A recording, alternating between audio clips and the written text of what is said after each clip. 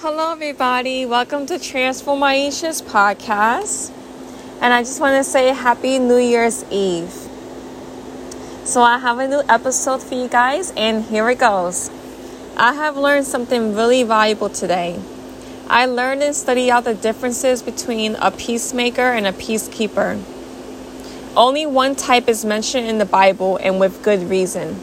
Peacemakers are people who strive to provide uncompromising peace, even if it means saying no to sinful requests, and will take a stand for God no matter what in order to glorify God.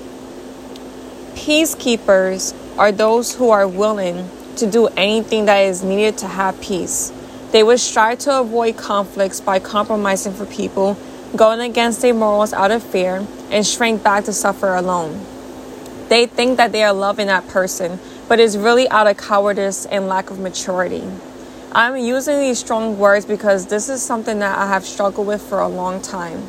I have been a peacekeeper for quite some time.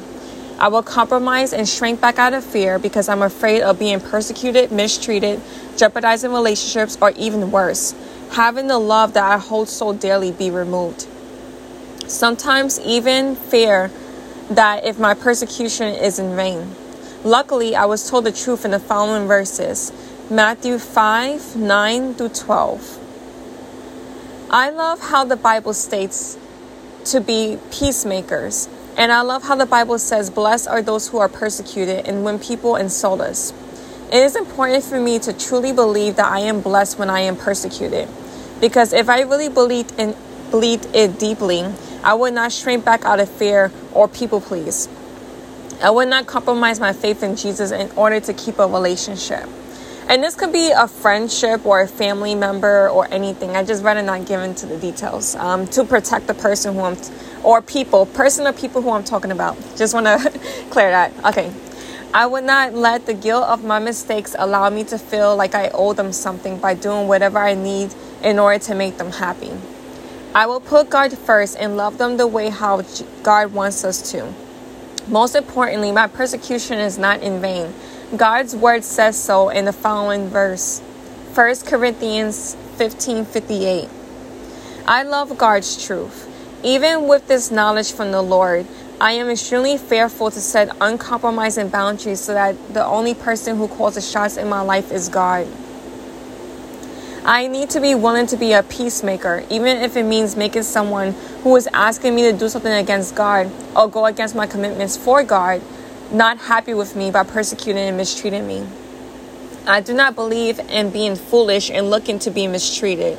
Seeking godly counsel and advice is something that is really needed with a situation like this. Prayer for discernment and wisdom is essential during this time. I am willing to go through the fire so that God can deliver me. I am really scared and uncertain on how things will look like in the future. I am currently praying for God for His will, seeking counsel, and striving to make a plan on how to be a peacemaker going forward. I know that as long as I am willing, God will make a way. I am also a realist to know that it is best to make small changes consistently than make huge changes during a time like this, especially since I struggle with anxiety, shame, guilt, obligation, and fear. It is not a New Year's resolution, but a goal that I would strive to work on with God. I know God will help me overcome and get me through the bad days. He really will. I pray to really believe God's word, not just in a logical way, but in my heart as well, and live out those truths. I also struggle with negative and defeating thoughts. I know God can help me overcome that too through His words and faithfulness. His word says so in the following, Romans 12 verse 2, 2 Corinthians 10:5. I am excited for the year 2020 because I want to be closer to Jesus and be used to glorify Him. So thank you so much for listening to Transform Aisha's podcast. And I hope everyone have a great, happy New Year's. And I hope everyone had a great holiday and Christmas and all that good jazz.